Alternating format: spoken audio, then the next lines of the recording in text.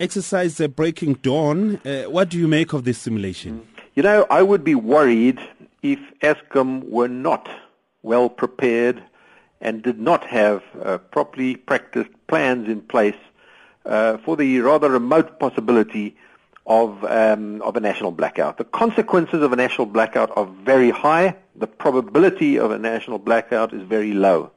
But the combination of low probability and high consequences means that it is a risk, and that risk has to be prepared for. And like all major events, like a major soccer match or a public event where you have thousands of people involved, it is really prudent and incumbent on the organizers to have proper emergency plans in place. So it doesn't worry me. It's what I would expect from a properly managed utility. And I don't think it means that a national blackout is imminent or about to happen. I still think it's a rare possibility, and they are taking necessary steps in the form of load shedding in order to balance supply and demand. But if those steps fail, there's a second line of defense known as under-frequency load shedding, which is a more automated process.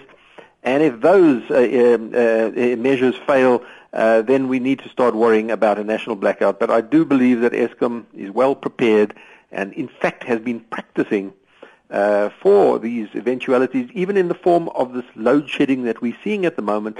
Eskom are getting quite well practiced in load shedding, and this is a measure to balance supply and demand and prevent unplanned national outages. But do you get a sense that the worst is over now, or we're still in for it? No, I don't think the worst is over. I think load shedding is here with us to stay, perhaps for 2 years, even a bit longer, until we bring on short-term measures of increased power generation, as well as the longer-term measures of completing Medupi and Kusile and Ngula Power Station. And until we can bring on these additional supply-side options with increased generation capacity, Eskom is not going to have enough space to do the necessary maintenance, to deal with the maintenance backlog without having load shedding. So I think rotational load shedding is here with us to stay for a while longer.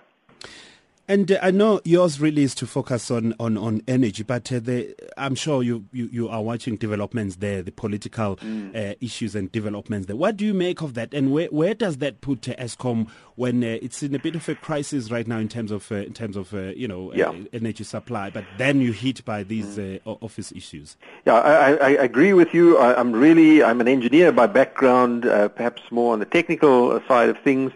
And I'm really not that qualified to talk about politics and governance, but needless to say, Eskom is at a kind of a crossroads at the moment. And they had a board meeting late last week at which the question of the suspension of the current chairman was discussed. And I think the decision was taken to allow the chairman an opportunity to respond today. So a further board meeting has been called today, and Eskom is at a kind of a governance crossroads. And it remains to be seen later today, who the casualties of this shootout are going to be. Because is it going to be the chairman, Zola Tsotsi? Is it going to be the minister, Lynn Brown? Is it going to be the board itself? Who are the casualties going to be? We know that some of the casualties already have been the CEO and 3 very senior executives which have left Eskom without its top management team, including its financial director and CEO. So it's a really serious situation facing Eskom, and the suspension or the removal of a chairman at this critical juncture with a board that is really quite inexperienced. It's new in this position, hasn't got serious energy heavyweights on the board. It would leave a major state-owned enterprise responsible for energy for the entire country of South Africa and for making sure that the economy is operational.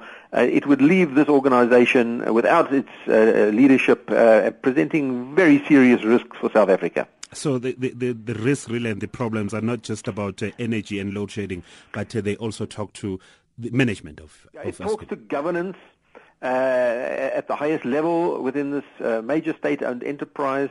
We've seen governance issues at other state-owned enterprises, and it has not been a pleasant sight indeed. And I certainly hope that Eskom is not going to degenerate into these long and protracted and debilitating disputes between shareholder, board, chairman and CEO and executives.